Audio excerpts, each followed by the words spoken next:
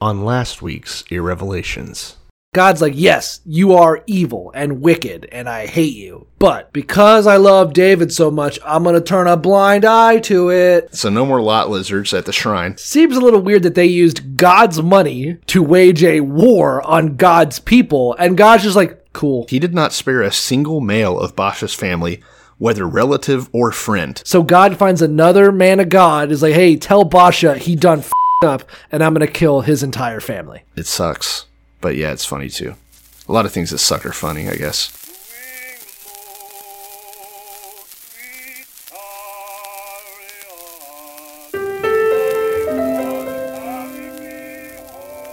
Before we turn to the word, I would like to say this. I can't be a big blessing to people if I'm poor and broke and depressed and I don't feel good about myself. Blessed are they which are persecuted for righteousness' sake. I believe in a literal, burning Bible hell just as strongly as I believe in a beautiful heaven. No. Not God bless America. God damn America. Just in the Bible for killing innocent Souls are in hell now, burning now. The Bible means a lot to me, but I don't want to get into specifics. Pray this simple prayer, Lord, speak to me. Did you hear what Asa, King Asa, was talking to one of his officials in the court? Okay. Who was like, King Asa, I don't know if I should he's like, I want to hear more about your reign and how you're going to run things around here in Judah. Because, there's also Israel. There's the king in Israel, whatever his name is, Ahab or something. And Asa's like, listen to me. If you're having trouble deciding between me and him, then you ain't a Jew. What a weirdo that guy is. What a son of a bitch. It's funny. Obviously referencing Joe Biden. Yes, Joe Biden's... It's about time someone had the courage to tell black people how black they are. And I need an 80-something plus old white guy to do it for me. Yeah, get in there. A segregationist. Segregationist. Be like, listen, I was there. I was there when we decided how black people were. Well, yeah. It was the paper bag test. And now it's who you vote for. Is there anyone more qualified to judge color than a segregationist? I mean, that's literally that's his job. Separate colors. Yeah. He was like that's how he's gonna do it. Like he's gonna get at people's voters registration. Like, no, you can't use that fucking water fountain. That's not for you. What are you trying to turn the White House into a racial jungle? Get off the bus. Also a Joe Biden quote. If you were. Yeah, we'll throw that one out. Yeah, it's pretty funny. It's about time. It's about time somebody had the balls, the courage, the chutzpah, to just tell people if they're black enough.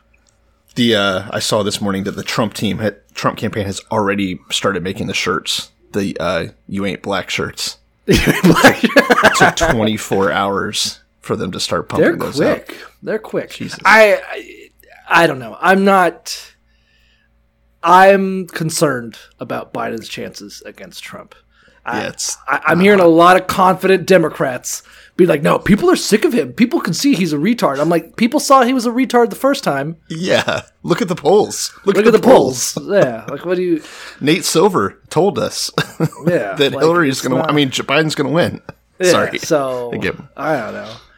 It doesn't seem like it has the energy it needs. But who knows? It's a world gone mad. I'm just worried that there aren't enough black men who are going to vote for Biden and prove to Biden that they're black enough. But he's doing everything he can to swing them over. It would be. I think it would be kind of funny if there was like, well, I don't know, like I'm on the fence. Who should I vote for? How about you fuck yourself? Like, all right, shit. Hey, listen here, fat. Listen, you stupid poor son of a bitch. I had to punch you in the mouth. I like Biden. I don't know. It's kind of now I'm turning around. Honestly, I like the edge. Yeah, fucking come with it. Call someone a cunt. That's what I would do. Just go for gold. Yeah. I mean, if you want to beat the best, aka the Trumpster, the Professor Donald Trump, then you got to bring some of that heat like he does. Say the N-word, Biden. You got to be a piece of shit. He already started getting the rape allegations out. All right, so we're toe to toe there. Yeah. He's now working in the racism. If I'll tell you what, if Joe Biden denies the Holocaust, he's got my vote. Oh no. Does he have a daughter that he could try to fuck? That would help. I don't know. Because that would. No, just his son. He'd have to get a shovel first. Yeah. Well. Wait. He has a living son though, so that doesn't work. That's not the one I'm talking about. That's not the one I'm interested in. Cool. Honestly, I want Hunter Biden to be his vice president. That would be badass. Let me tell you something. If Donald Trump could be like, yeah, I'd fuck my daughter, and he could still win, you gotta go deeper. You'd be like, I'd fuck literally 6 feet deeper. Yeah. Listen, you think I'm not a man? No. You think I'm not the kind of man that rapes his own son's corpse? I'm like, I don't know.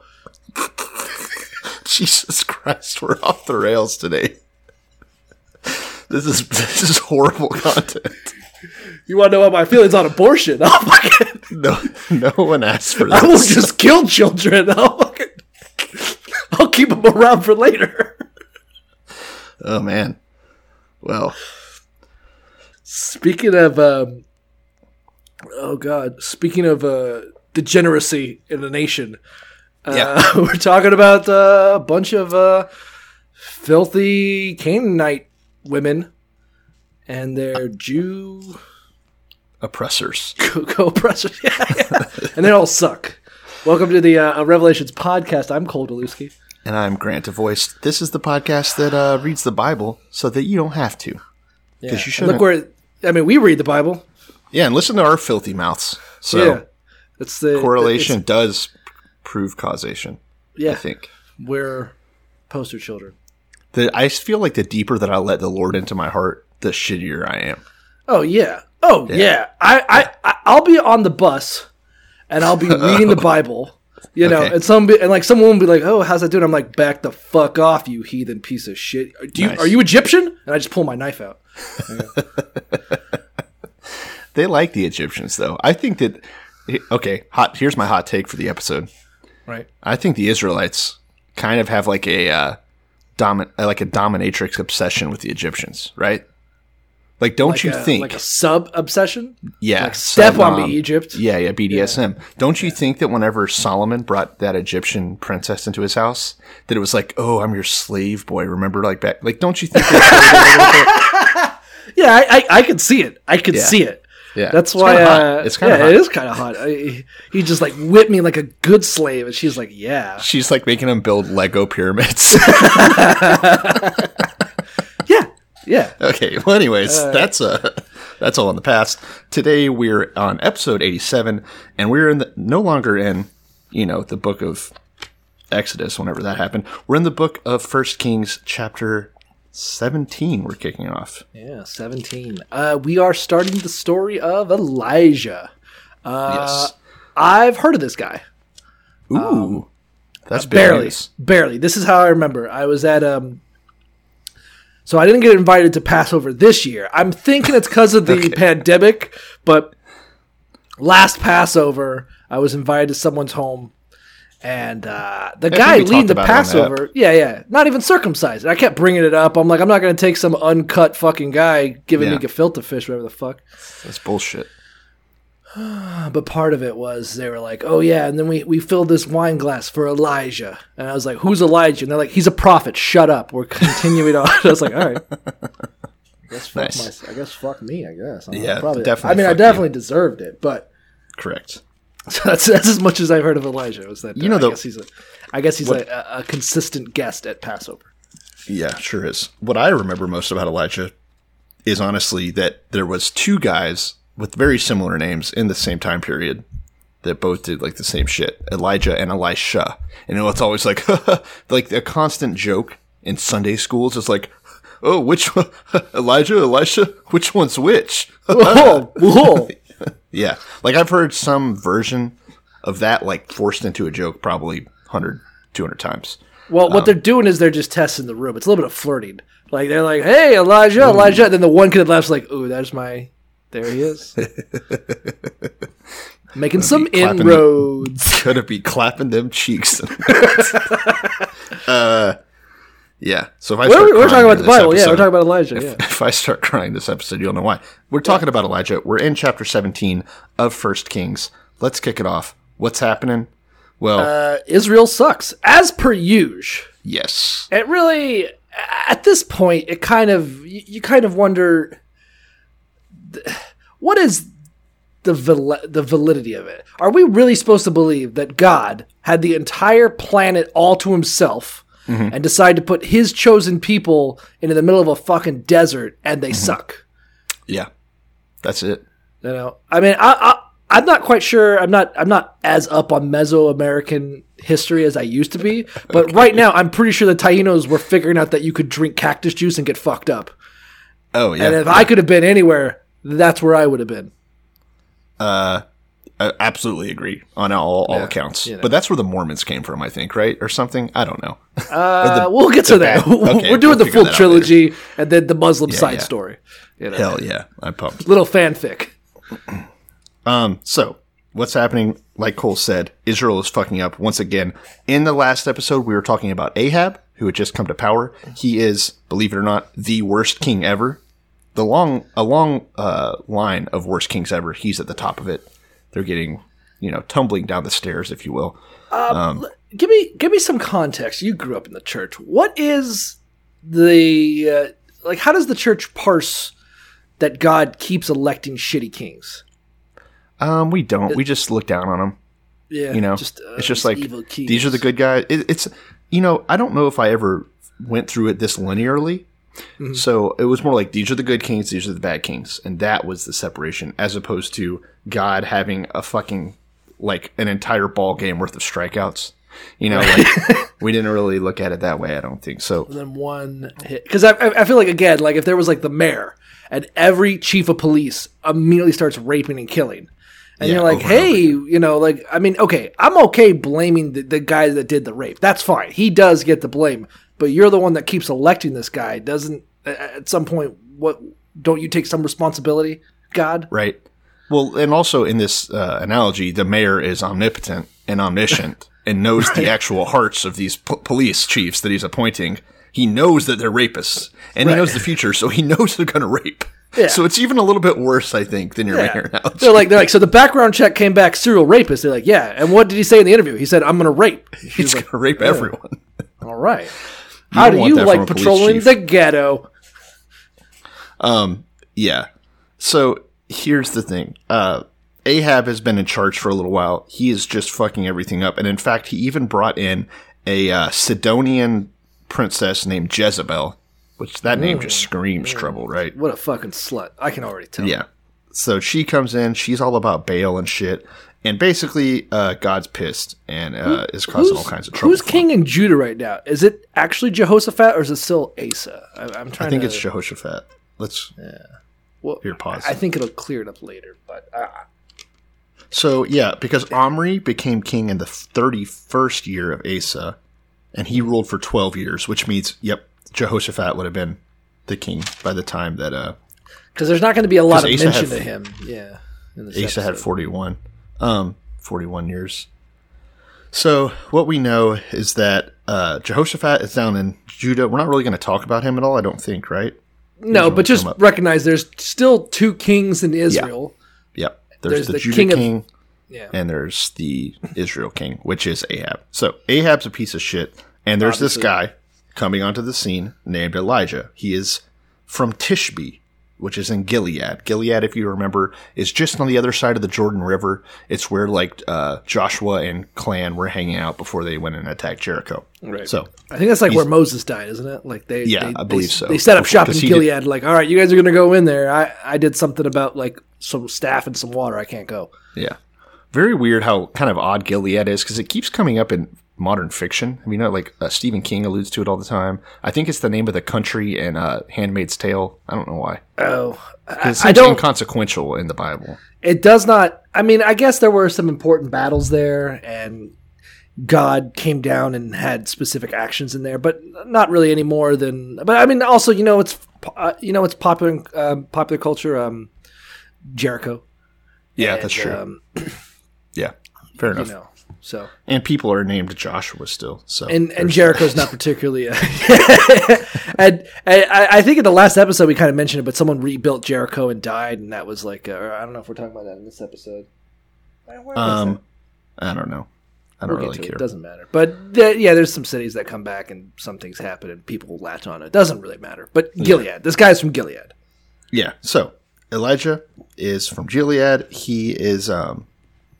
And he says to Ahab, now we don't get any introduction of really who he is. All we know is that he's this Tishbite. He goes up to Ahab and he says, listen, as the Lord God of Israel lives, whom I serve, there will be neither dew nor rain in the next few years except at my word.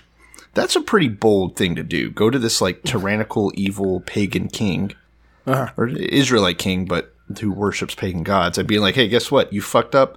You're not getting any rain unless I want you to get rain, basically. Daddy's in charge. Yeah. Bold move, for sure. So, of course, what happens is he has to fucking flee. Ahab wants to kill him. I enjoy... It seems like such a common theme that it's so important to just explain how powerful God is. You know, like it's just such a, by the way, he's shutting off the rain. But it's such a ham-fisted, violent sort of like, by the way, everyone here is going to starve. He says, you fuckers don't deserve water. And it's like, well, you know, it's like that kid who's like, I bet my dad could beat up your dad. But he's like, got his arm in a sling. He's got a black eye. And you're like, I guess. If you ever took a break from kicking your ass, maybe. You know, I like, at least my dad's tough. I'm like, it's not working out for you. Yeah, it's kind of a weird thing to brag about, for sure. Yeah. My dad's got the biggest dick. I'm like, I don't want to know that. Why are you? I have the peak dilation of sphincter. Yeah, like weird flex. Gross. So, anyways, God tells him, look, Elijah, you're going to be chased. He directs him to run towards the Kerith Ravine, which is on the east side of the Jordan, much like Gilead. And stay there. And God says, listen, I'm going to have ravens bring you bread. There's going to be a little brook there for you to drink out of. You're going to be fine. So this is like, if God had written Lord of the Rings trilogy, this is how the Eagles would have just fucking flown them. Oh, okay. Right? Yeah. I was going to say, so to note, he's going to Brook Cherith, which I guess is at the mouth of where the Jordan flows into Israel. Okay. So so if there was a drought and the mountains were drying up, it is essentially the last place there would be water. You know, it's going to dry from base of the river up to the mouth. So he basically is like, hey, there's going to be a drought. I want you to hide out in the last place where the water's going to be. And so it's really pretty scientific. It's not so supernatural as it sounds. Kind of smart. Yeah. And he's being fed by ravens, which is gross. Cool. Ravens eat flesh. Birds are fucking gross, period. Birds are I don't gross, care. Yeah. Name one type of bird that's not gross. Go. I bet you can't. I mean, I raise chickens and they're disgusting. Gross. Yeah, they're filthy. Nasty. Feathered rats. But ravens are just famous for eating flesh. So when it says they like brought him meat, I'd be like, I don't know. This is clearly an eye. A human eyeball. Yeah. Yeah, it's pretty gross. They bring him bread and meat from carrion, I'm assuming. Yeah. And, you know, he's hanging out there for a while, and sure enough, eventually the brook dries up because there hadn't been any rain. I guess that happens when God is a fucking asshole. Yeah. Take that, children. And my prophet. Yeah. I bet there's a crippled guy who just died in his home alone. Oh, yeah. Just like, I'm so thirsty. And God was like, tee-hee, tee-hee. Sorry, your king is worshiping the wrong gods. You Sorry, 400 miles away, someone killed a bull for the wrong god, you little bitch. Yeah. Everyone suffers. He's a jealous, angry, as mean as fuck god, so. Better watch the fuck out. Yeah, we probably should watch out, actually, speaking of that. Maybe, like, ask forgiveness later. Yeah. Okay, so God comes to Elijah again because the brook's dried up, and he's like, listen, you're going to have to go to a place called Zarephath. It's in Sidon, which, interestingly enough, is where Jezebel is from. He says, you got to go to Sidon. There's a widow there, and she is going to take care of you. She's going to feed you from now on. So he goes, as God said, comes to the town gate, and sure enough, there's this widow hanging out gathering sticks. I don't know how he could tell she was a widow. I'm guessing she didn't have as many bruises as the other women. Yeah. I mean, yeah, he sees a woman gathering a bundle of sticks. I'm not sure if there's a better word for that. Ha ha. But, Man. This is good comedy. Yeah. Just anyway, but anyway, so she's just collecting sticks, mighty sticks, a big old group of sticks. And he's like, hey, can I get some water? And she's like, oh, yeah, sure, I'll get you some water, And he's like, oh, also, can I have some bread? This choosy beggar just sees a widow. This is the origin of the if you give a moose a muffin story.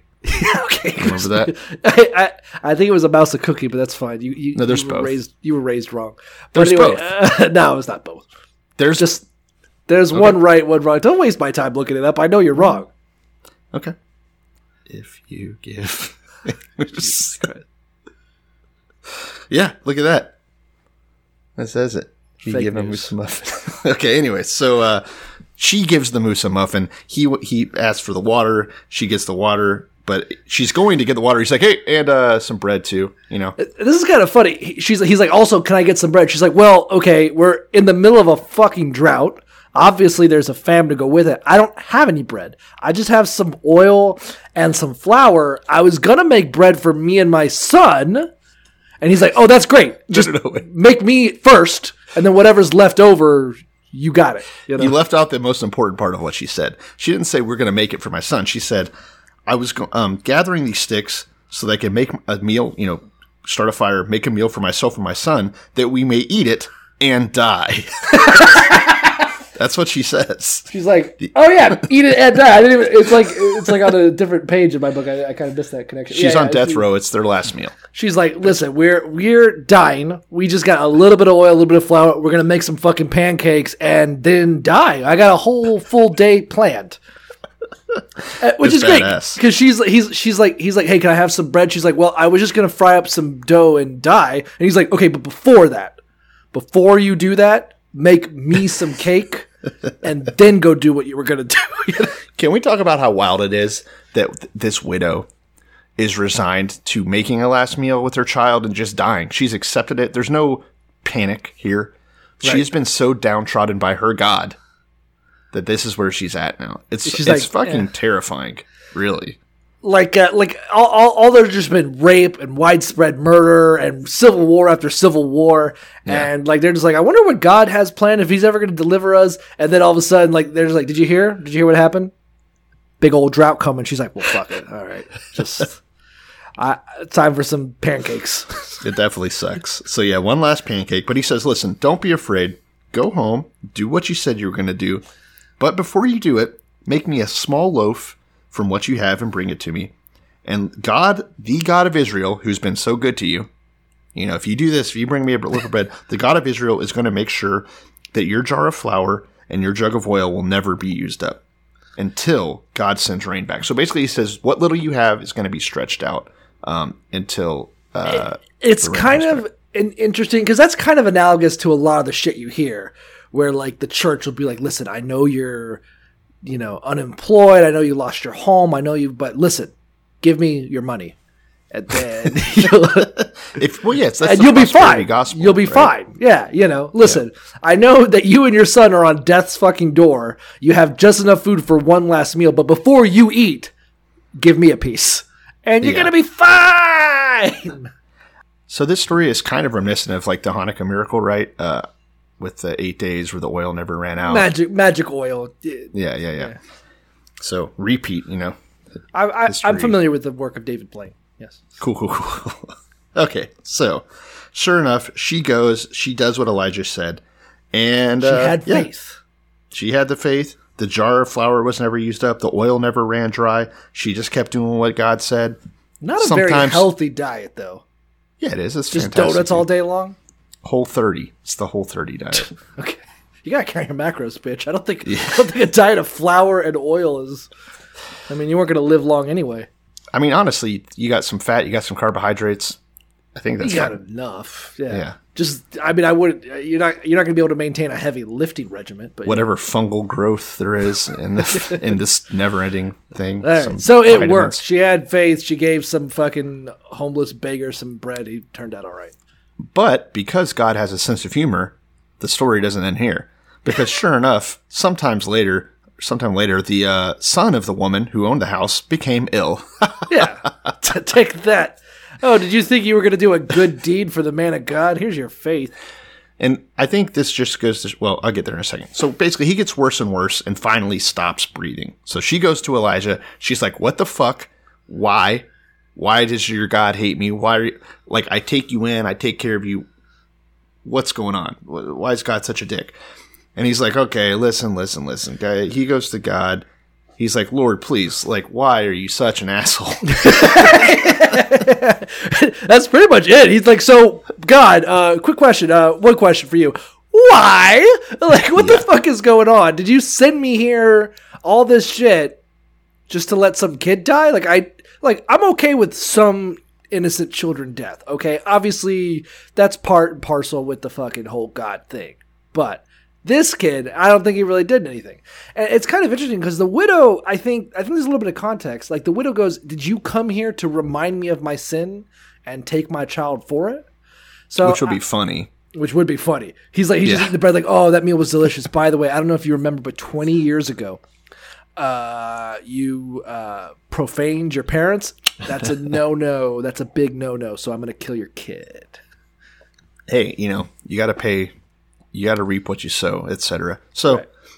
God hears Elijah's cry, brings the kid back to life. Bada bing, hold on. You skip. How does Elijah bring him back? Let's do it. Let's get into there. So what does Elijah do? He takes the kid and he carries him off to his bedroom. Yeah, of course. and I'm just quoting here, 17:21. And he stretched himself out on the child 3 times and cried out to the Lord and said, O Lord my God, I pray, let this child's soul come back to him. So, I don't know, do you have a Googlization on what it means to stretch yourself out over a child a couple of times? No, I think it's pretty obvious, right? You really gotta... It's a fine tradition that carries on in Protestant and Catholic religious proceedings to this day. Yeah, you take a kid, you stretch yourself out on him a couple of times. Not stretch it out real hard. Like, after the second time, he's trying to leave, and you're like, no. If we don't complete the ritual, God's going to curse you or something. So, and you can't tell anybody either. He does this weird thing where he planks on this kid. He does the plank challenge on this kid 3 times. Kid pops back up God to loves life. That shit. Presumably the kid was faking it. It was finally like, all right, this is it. This is too weird. I gotta go. I just didn't want to go. I just didn't want to go to school, but this is too much.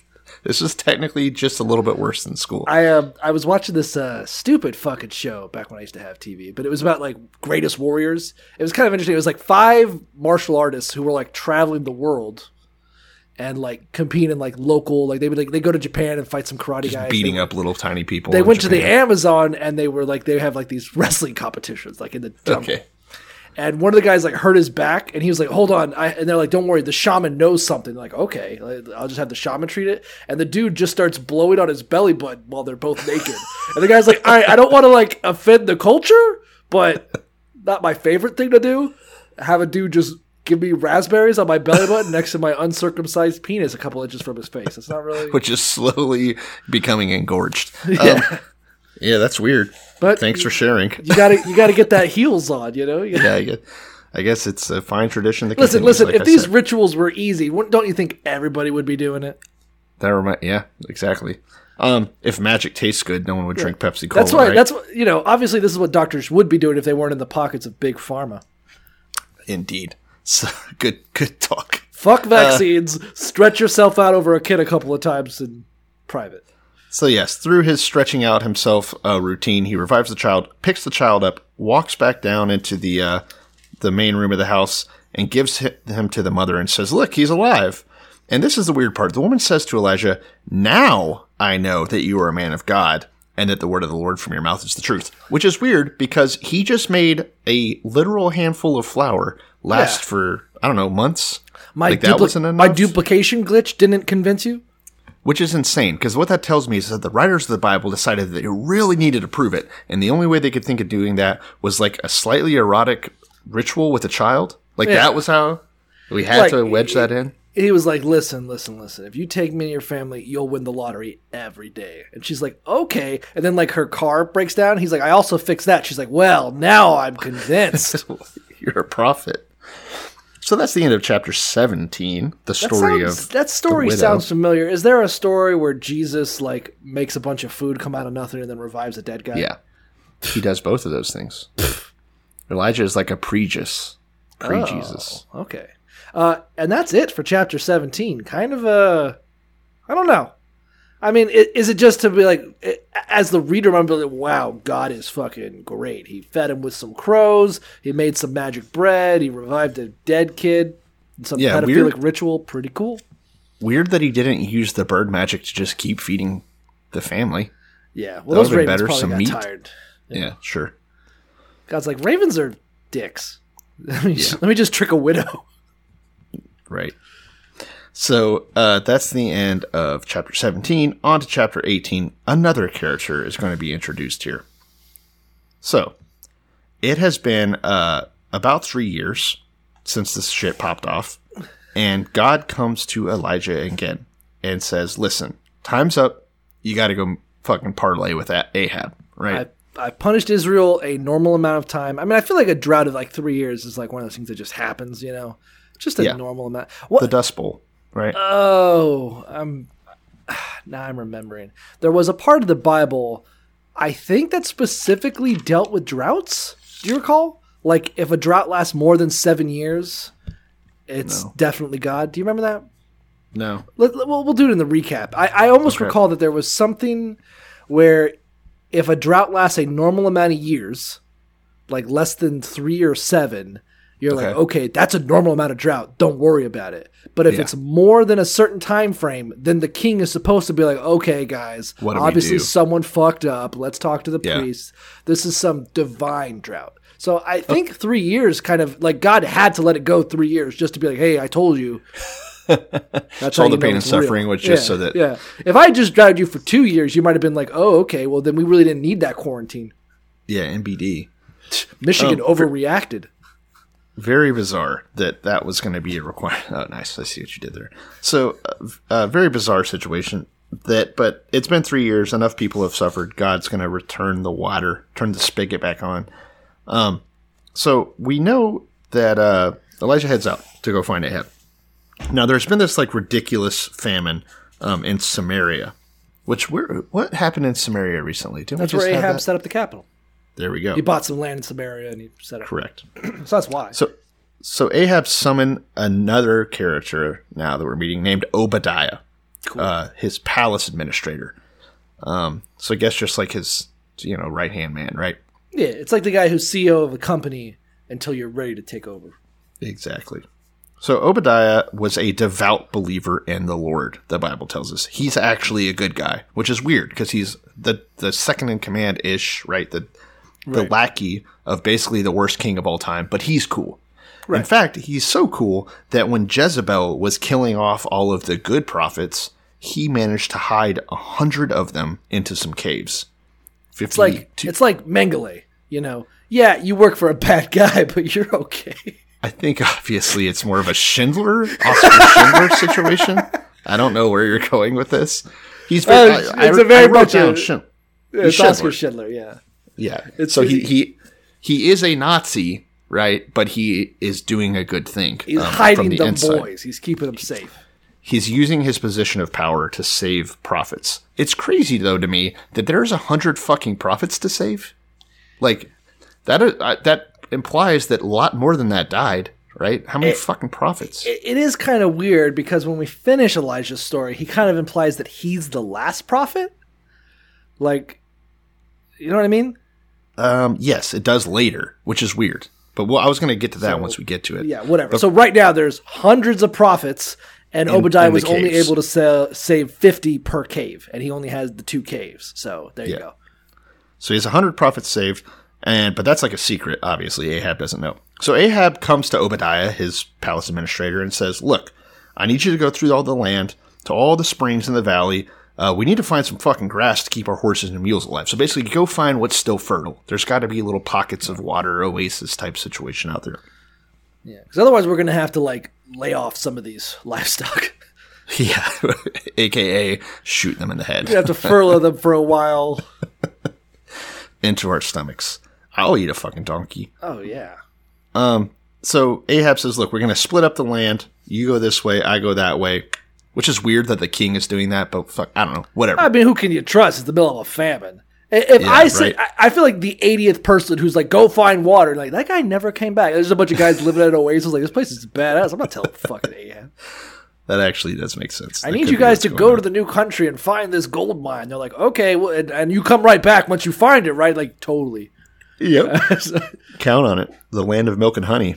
So Obadiah is walking around looking for shit, and sure enough, he runs into Elijah, who, of course, is looking for Ahab. And Obadiah freaks out. He's like, whoa, is that actually you, Elijah? Like the infamous Elijah, the one that's on the lam running from Ahab because he's the one that brought this fucking drought that we're all dealing with? Basically pre-Osama bin Laden.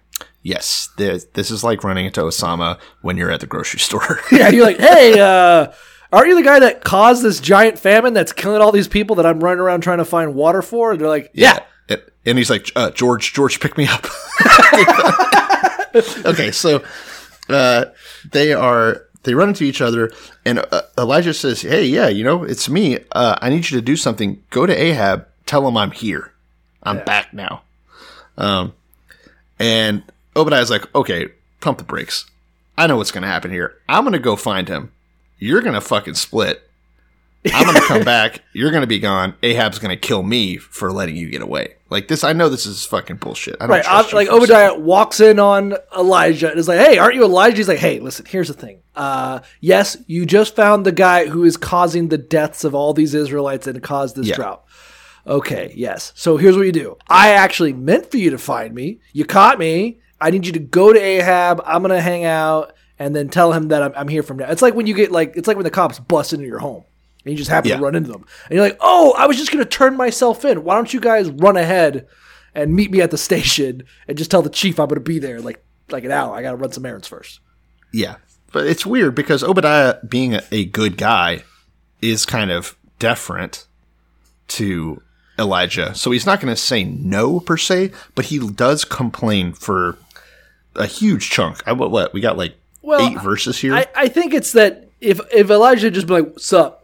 And Obadiah would be like, hey, man. And they're like, okay, well, good seeing you. And they'd gone their own separate ways. It probably wouldn't have been a big deal. But he's like, oh, by the way, I need you to go to Ahab and tell him that you saw me and didn't do shit and tell him I'm coming for him. Like, okay, I don't want to do that. It's understandable. But basically Elijah says, look, as the Lord Almighty lives, whom I serve, I will fucking show up. Don't worry. I'm not going to screw you over. So, Obadiah, trusting Elijah here, goes and finds Ahab and says, hey, guess what? Elijah, the guy that you want to kill, he's here. He's ready to fucking play ball. He's ready to come to the table. Yeah. Ahab goes, meets with Elijah. He sees him and he says, is that you troubler of Israel? Yeah, Ooh, you got him. Hey, Elijah, is that you piece of shit? And Elijah says, listen, I didn't make any trouble for Israel.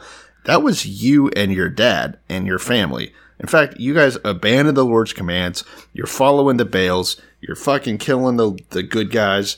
You're being a complete piece of shit. So it's time for a meet me at the flagpole type situation. We're going to have a little throwdown. It's kind of like you watch Mad Men, right? Yeah. It's like when Don Draper had been fucking that comedian's wife. And the comedian then tells his wife. And he's like, you fucked up my marriage. He's like, well, you're the one that fucked my wife. I don't know why you think you have some moral high ground on this shit. Yeah. Yeah, for Ahab to blame Elijah is kind of ironic. I can't believe you punished me for all the evil I did. Look at all the problems you've made for me. Yeah, that's called the punishment you got. I don't know what to fucking tell you. At the same time, I get what Ahab's up to. He's having a good fucking time. Yeah, he's like, just trying fucking to bust. Snitch. Yeah. No snitching, Elijah. He's got this hot-ass wife that wants him to do weird shit.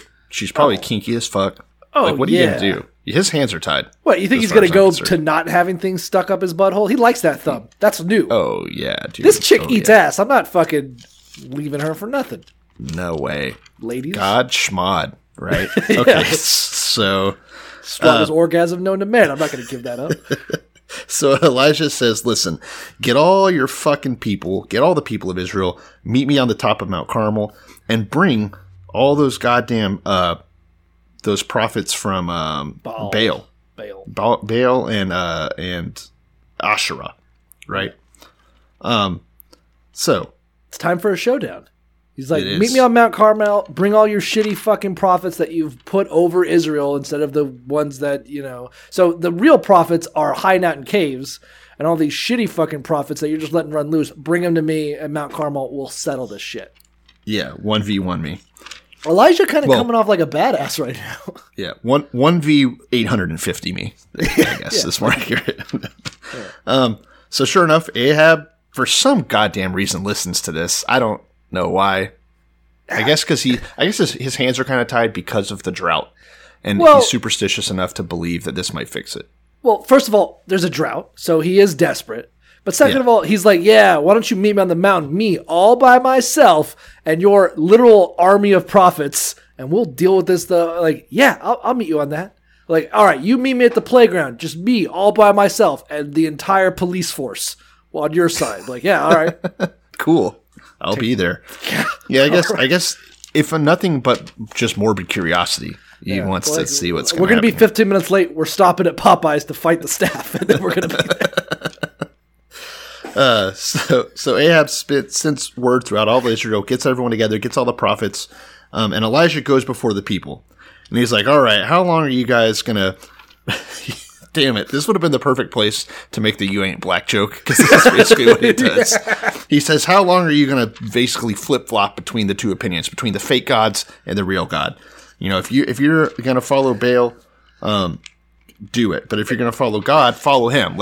Don't do this fucking flip-flop bullshit. Literally, it is actually a fair assessment to be like, if you can't decide between God or Baal, you ain't a real fucking Jew. Yeah. And it's true, actually, here. That's exactly, literally, you're not a Jew if you can't figure that Elijah shit out. is right, just like Biden was. He's like, it's time to Jew up, boys.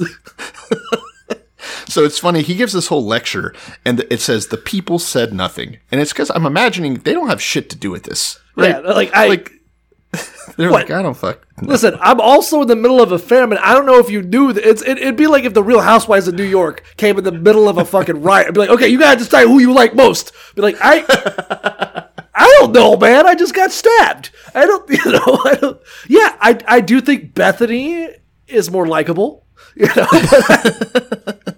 It's like if CPS showed up at someone's house where the kids were being sexually abused and lectured everyone about the dangers of sexual abuse, including the children. Yeah, but you guys gotta pick a parent to stick with. Well, they both rape us. Be like, listen, man, are you a real fucking Jew or what? Oh no. Oh no. Okay, so Elijah says to them, "I'm the only one of the Lord's prophets left," which. Call back to that 100 prophets that Obadiah saved. Who fucking knows what maybe they aren't real. Maybe it's like they're no true Scotsmen. He's like, if they were real prophets, they'd be on this fucking mountain kicking dicks. Maybe they're still hiding. I don't know. Maybe that's why later on there can be prophets, because those guys are hidden. I don't think prophets are by blood. I think they're anointed by God. Well, I mean, but literally those prophets can just come out later and be like, hey. So for whatever reason, Elijah, for the purpose of this story, is the only true God prophet. So he says, look, I'm the only one, but Baal here has 450, so get 2 bulls for us. Let Baal's prophet choose whichever bull they want of the 2. They can cut it into pieces, put it on the wood, but don't set it on fire yet, because I'm going to take the other bull, put it on the wood, and not set it on fire either. And then they're going to call out the name of their God, and I'll call it the name of my God, and we'll see who motherfucking shows up.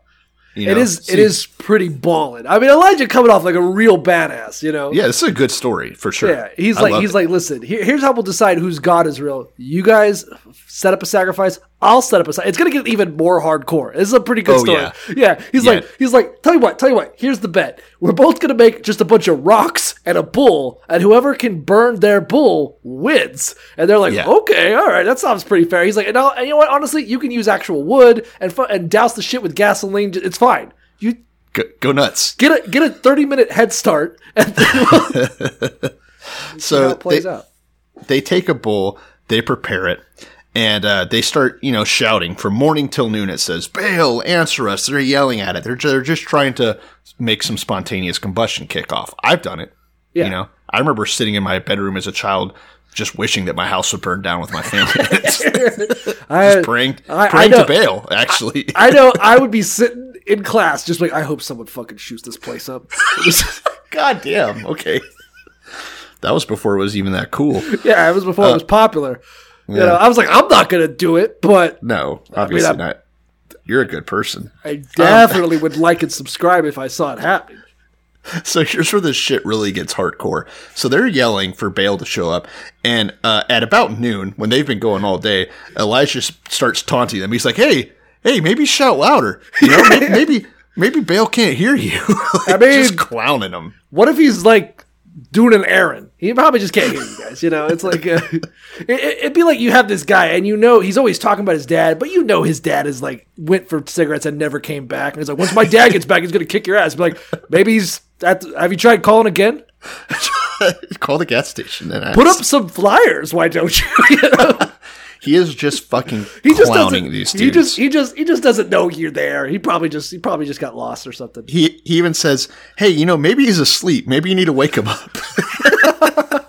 It's fucking badass, honestly. And it's funny. So one of the ways, so the balls, they're just like, oh, this motherfucker. So they start even shouting louder, and then they start like cutting themselves and shit, and being like, oh, we gotta really step it up for Baal, which is awesome. If I was Elijah, I'd be like, yeah, keep it up. Maybe chop your balls off. Maybe that'll get his attention.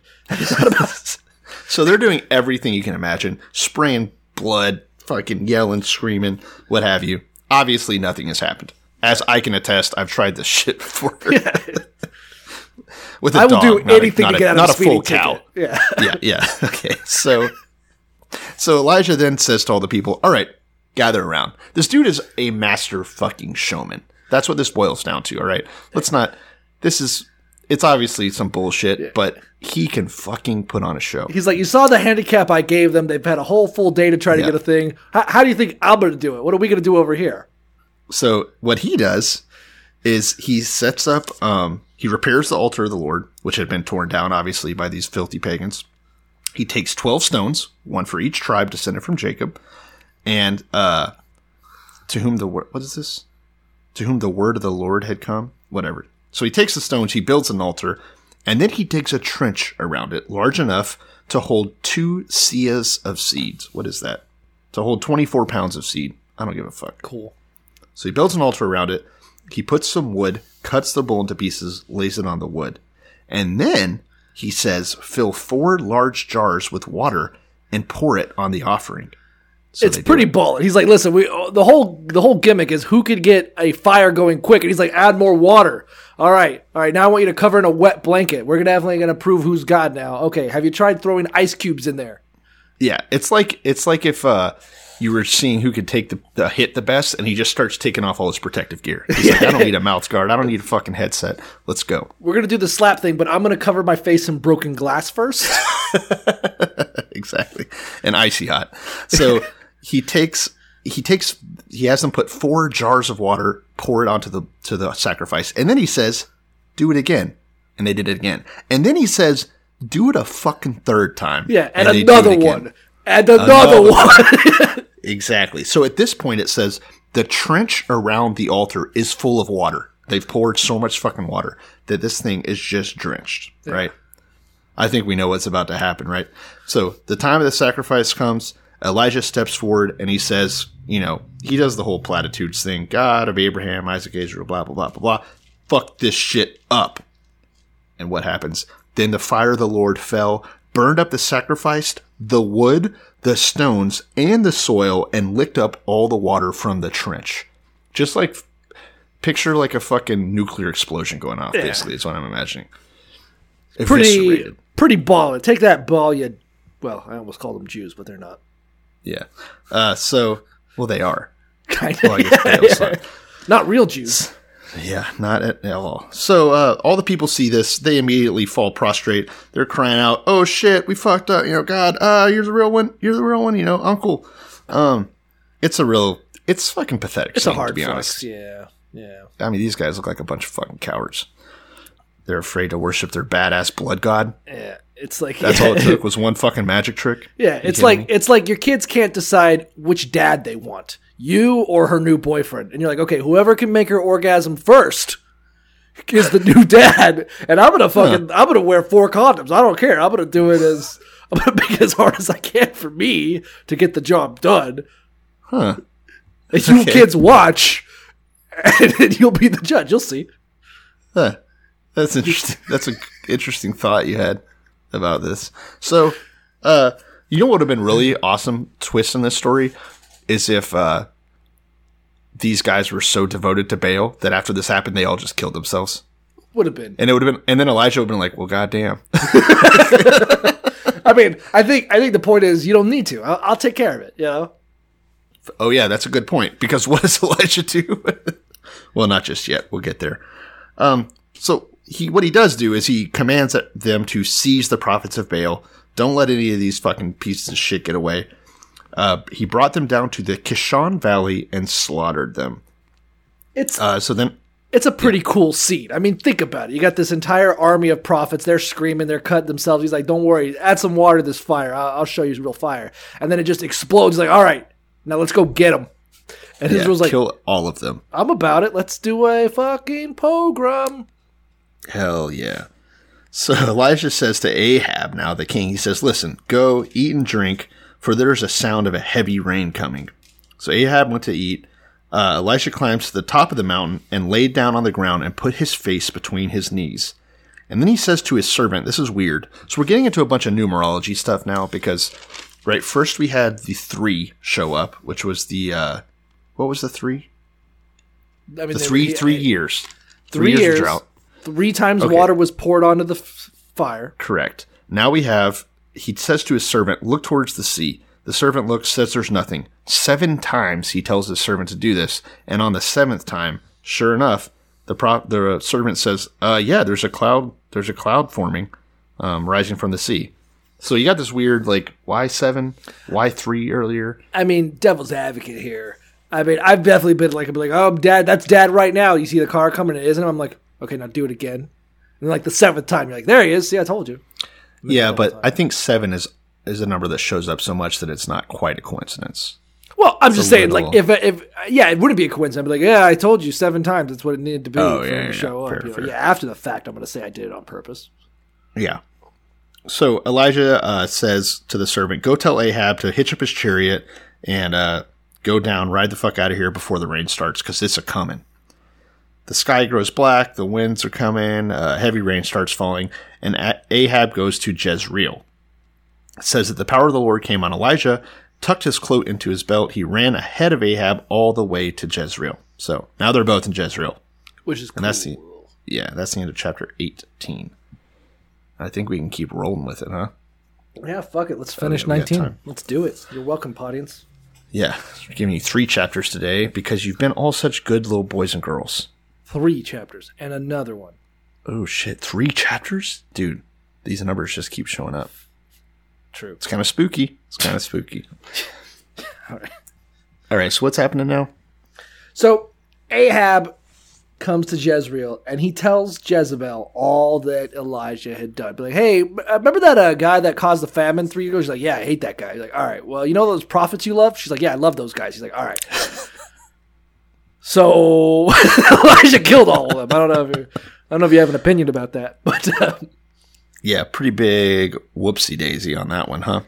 Yeah, he executed all the prophets with the sword. Knew how you loved that. Jezebel is furious. She sends a messenger to Elijah. She doesn't fuck around. She's not about subterfuge. She's hardcore. She sends a messenger straight to Elijah that says, may the gods deal with me ever so severely if by this time tomorrow I don't take your life, make your life like that of those you killed. So she's like, I'm gonna fucking kill you within the next 24 hours. Yeah, it's pretty hardcore. Like, let you be known that I swear to God, I'm gonna kill you the same way you killed my boys. Like, all right, well, that's a pretty harsh threat from the Queen of Israel. Yeah, and Elijah is a coward and ran. Yeah, he's like, it kind of clashes. Yeah, kind of clashes with his earlier persona of doing this whole flex thing. Now he's scared. Yeah. Now he's running. He gets to Beersheba in Judah, which now, right, different kingdom. Okay, Judah is still being run by Jehoshaphat, and which isn't mentioned, but it is. And he goes for a day's journey into the wilderness. And it says he came to this broom bush where he sat down and prayed that he might die. Yeah, I kind of wonder what that is. Is it literally just like a bush that you would turn into a broom? Because mine calls it a broom tree. I'm assuming it's just sticks. It probably looks like a broom. Yeah, I guess. I don't know. It could be part of the wizarding world. I don't know. Because, I've never heard this term before, broom tree. But he goes underneath a broom tree and he prays to God like, oh, I think I'm about to die. Take my life, he prays to God, let me die. Yeah. He says, I've seen enough shit. I'm done. I'm tired of dealing with these fuckheads. I showed off. I showed them your power. They still just want to kill me. Fuck this. I'm out. Deuces. So that's what he's planning on doing. He lays down, he falls asleep, kind of hoping that he's just not going to wake up. I've been there, right? We've all been there. It's okay. You can talk about it. Every day. Men have feelings too. Yeah. All right. Just a sad charade. This shadow existence continues on. Yeah. So an angel touches him, and the angel says, get up and eat. And Elijah looks around, and there by his head, there was some baked bread on hot coals. There's a jar of water. It's back in the money, baby. We're rolling. Yeah. So he's like, oh, fuck yeah. So he eats and drinks and then takes another nap. Why not? He wakes up again with the angel touching him. And the angel says, look, get up, eat again. There's a journey ahead of you. It's going to be too much. You need to fucking, get some energy from this food and water. So he gets up, he eats and drinks, and he's strengthened by the food, and he travels for 40 days and 40 nights until he reaches Horeb, the mountain of God. I believe that's where Moses died. I think. Let's do that in the recap. I thought Horeb was where Moses speaks to the Jews. And it has something to do with Moses. Where he separates the two tribes, or he separates the tribes in half and says, okay, there's a valley between you. Forward is Jericho and Israel. Let's go. So, I think Mount Horeb is part of that. It also might be the same mountain where the burning bush speaks to Moses the first time. Maybe. But those mountains aren't really explained. They are all assumed. I don't know if Mount Horeb is the same mountain that Moses spoke on, but they're not really named consistently, even if they were. Yeah. Regardless, it's Moses adjacent. Right. And it's interesting because Moses was in the desert for how long? 40 years. Here he is taking 40 days and nights to walk across the desert. There's a lot of... They're trying to align him with Moses in the same way that I think later they'll try to align Jesus with Elijah. They like, to have their little Right. God likes symmetries. his motifs. Yeah. It's cute, I guess. And we are in the air. It's Beersheba. It's about as close to Egypt as you can get. That's where, Abraham used to hang out and then go to Egypt and try to get his wife cucked.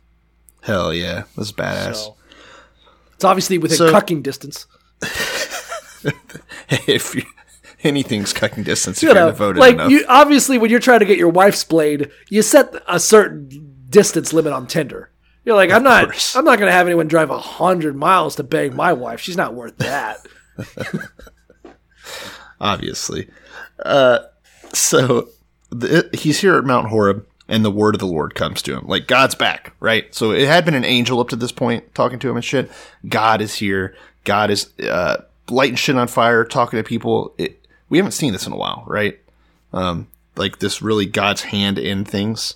Mm-hmm. It's been more, oh, God helped them win the battle or whatever. Or God picked this person. It wasn't as obvious as it is right now.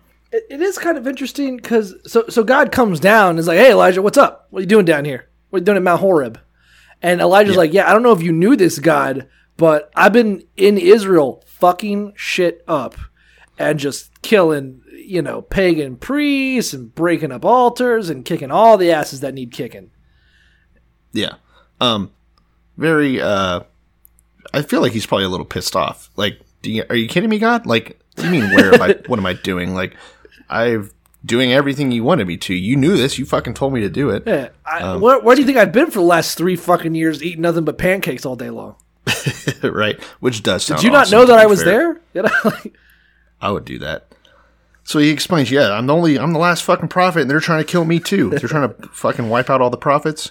So God says, look, go stand on the mountain. This is really poetic and beautiful, so buckle up. I'm going to read this verbatim. God says, go stand on the mountain in the presence of the Lord, because I'm going to pass by you. Now, remember, with Moses, this same kind of shit happened where Moses was allowed to see God's back. Remember that? Yeah, he was like, you're not going to see me. I'm going to put you in the cleft of a rock. That's what he did. Moses, he put in the cleft of a rock, and he passed as a wind. And correct. It's the same thing he does to Elijah. Sort of. It says, then a great and powerful wind tore the mountain apart and shattered the rocks before the Lord, but the Lord was not in the wind. After the wind, there was an earthquake, but the Lord was not in the earthquake. And after the earthquake came a fire, but the Lord was not in the fire. And after the fire came a gentle whisper. When Elijah heard it, he pulled his cloak over his face and went out and stood on the mouth of the cave. And then a voice said to him, what are you doing here, Elijah? He replied, I have been very zealous for the Lord Almighty. The Israelites have rejected your covenant, torn down your altars, put your prophets to death with the sword. I'm the only one left, and now they're trying to kill me too. It's the exact same dialogue. Right. Repeated. So it's kind of, this would be beautifully done cinematically, I think. This would be really cool looking. But God says to him this time, go back the way you came, go to the desert of Damascus, and when you get there, anoint Hazael king over Aram, anoint Jehu son of Nimshi king over Israel, right, to replace Ahab, and anoint Elisha, not Elijah, Elisha son of Shaphat from Abel to succeed you as prophet. Jehu will put to death anyone who escapes the sword of Hazael, and Elisha will put to death anyone who escapes the sword of Jehu. So basically he's setting up a whole like new hierarchy of leadership. So this would be like you go back to like Truman and you're like, hey, I killed Hitler. And the guy, and Truman's just like, who? And you're like, no, Hitler, the war, the fight. You're like, oh yeah. Great work. Do you like to see juggling? And then he just juggles a bit. You're like, oh, that is pretty, thank you. I was worried you'd forgotten about me. But he's like, nah, not at all. Do you want like something to drink? It's a very weird dynamic that God and Elijah. So I'm going to be fucking that up all the time for the next couple episodes. But it's a weird dynamic that he has with Elijah. But it's cool because now finally he answers him. He gives him a way forward. God's been absent for fucking ever. And he's like, look, we're going to actually put some good dudes in charge. We're going to fucking do a purge, right? You need a purge. Surely these kings won't be evil. Oh, yeah, there's no way. I'm still real way. confident about it. We're not going to find another evil king 8 ever. times the charm. We're completely, I think we've run out of evil kings, I would imagine. I mean, this last one was as evil as it gets. Surely God's going to try to course correct. I have no idea. I have not read past this chapter, so I don't know, but it would be funny if it were. You know, like, I wonder if God will learn his lesson, but we'll see. So he's like, don't worry, you're gonna elect a new king over Israel, a new king over he says Aram. Like, it's a new place. Yeah, I guess. Basically, you're gonna elect 2 new kings and a new prophet, and we're gonna take over, bitch. You're gonna fuck shit up. And so he says you're gonna kill everyone basically because all the Israelites were bad. So you're gonna kill everyone except I'm going to reserve 7,000 people in Israel, and those are the people whose knees have not bowed down to Baal and whose mouths have not kissed him. God damn, that is some numbers though. 7,000 is the only good Jews left in Israel. Yikes! How many? There's got to be about 5 million at least. I'm almost wondering if they've maintained their birth rates. Sure. I'm assuming their birth rates went up since they were slaves, but they entered Israel as 2 million people like 400 or 500 years ago. Yeah. And now there's only 7,000 good Jews out of whatever that number is. It's fucking nuts. I mean, we have 300 million people in America. There's not 7,000 good people here. Yeah, that's for damn sure. I'll tell you that right now. God, wink, wink, nudge, nudge. You should bring a plague, God, if you got the balls for it, like a real plague, not this pussy ass shit. Okay, good. So Elijah goes, leaves God, finds Elisha, his new counterpart, who was plowing. Look. Now, time for some more numerology. It says he was plowing his field with 12 yoke of oxen. And he was driving one of those, the 12th. So I think the implication here is that, one, he's got 12 oxen, so 12 tribes, whatever. I don't know. But the other thing is, how rich do you have to be to plow a field with 12 fucking oxen? I barely have the one oxen. Yeah. You only have stupid-ass chickens. And they can even plow a field. Yeah, they can't plow a field. But, so Elijah is a rich dude, I think is the implication. And it's going to become kind of a important context going forward. Just understand, Elijah is a rich boy plowing his rich-ass field in the middle of a fucking famine with 12 oxen. I mean, it's not much, It rained but a it's couple honest of work. days ago. Yeah. Yeah, it's raining again, so you got to be plowing. So Elijah sees him and goes up to him and throws his cloak around him because prophets are fucking weird, obviously. Yeah, they're very forward. Just be glad he couldn't afford any oil. Yeah, right. It would have been like he just won the Super Bowl. Like Elijah's like, yeah, just dumps it over his shoulders. Soaking wet, he's naked. so I Elijah want you basically dripping, said, boy. Elijah says, Elisha, it's time to go. Elisha says, all right, let me go kiss my father and mother goodbye, and then I'll come back with you. And Elijah says, sure enough, go back. What have I done to you? Which I don't know what that question means. Elisha goes back. He takes his yoke of oxen, slaughters them all, uses the plowing equipment to cook the meat, and gives it to the people, and they ate. And then he set out to follow Elijah and become his servant. Padawan time. What's up? I think I kind of wonder. So here's how I interpreted that. Elijah tells Elisha, hey, you're about to be the new prophet for God. You're about to start a new life as the mouthpiece of God. And Elijah's like, okay, well, let me just go, like, say goodbye to my parents and, like, set my affairs in order. And Elijah's like, did I fucking stutter? You're a man of God now, dick. And he's like, okay, fuck it. So Elijah killing his oxen and then burning them with his plow is kind of like, initially he was like, kind of like, oh, let me go back to my family. Let me hold on to these ties a little bit. Yeah. Let me not fully commit. And Elijah's like, stop dicking around. We get in the van. We're saving Israel. Yeah, this is how cults work. Yeah.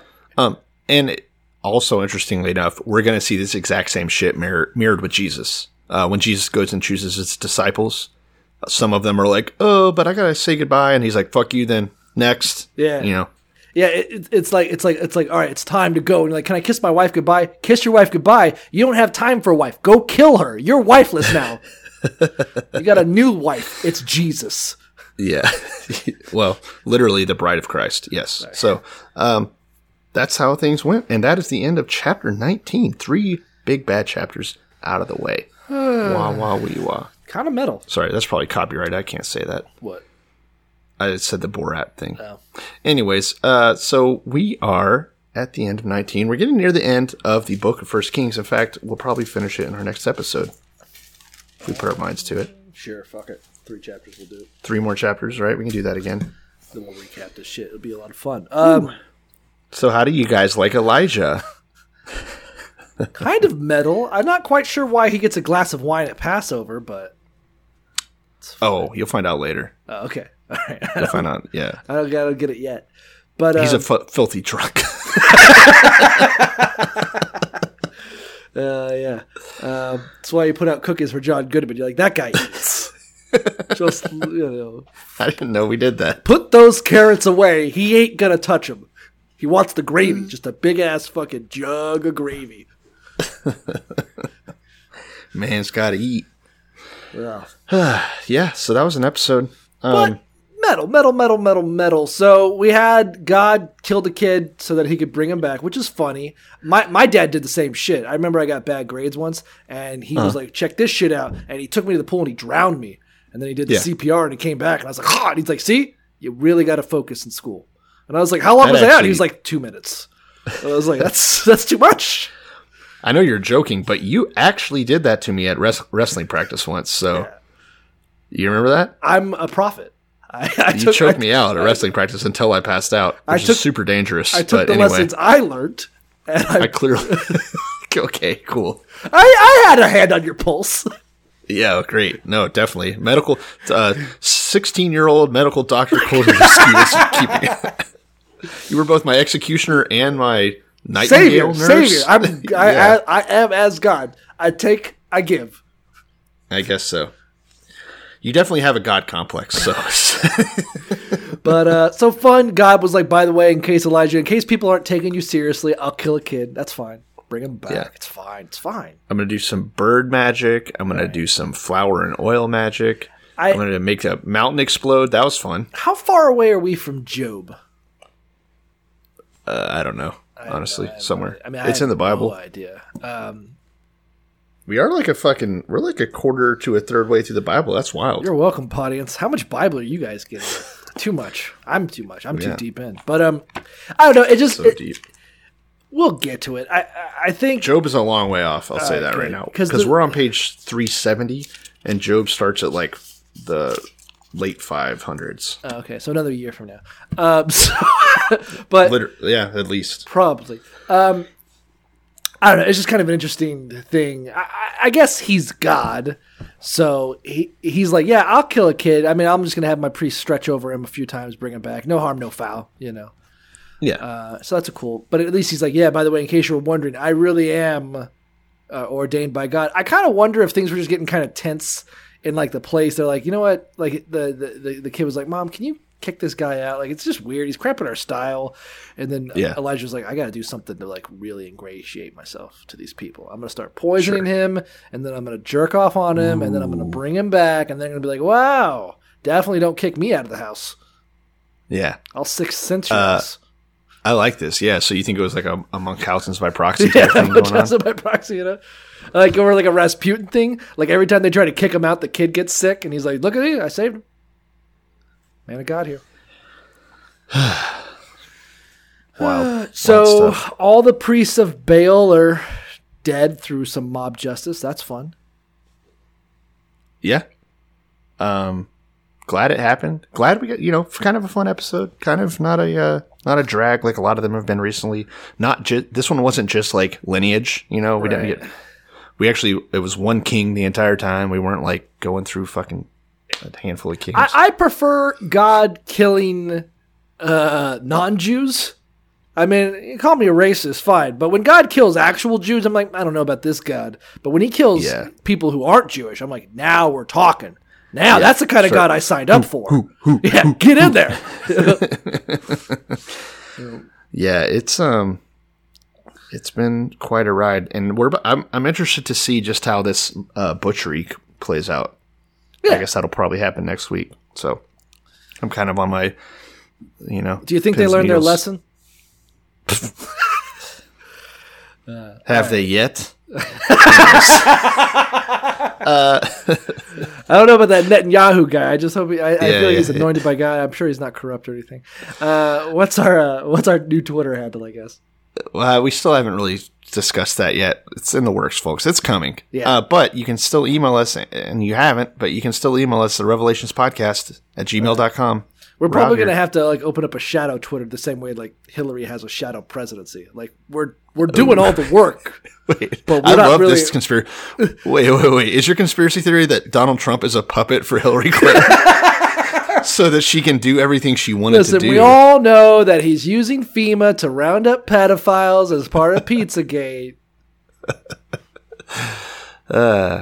Honestly, it's so brave for a guy to become an anti-pedophile crusader after raping a 13-year-old girl. You got to respect that. Yeah.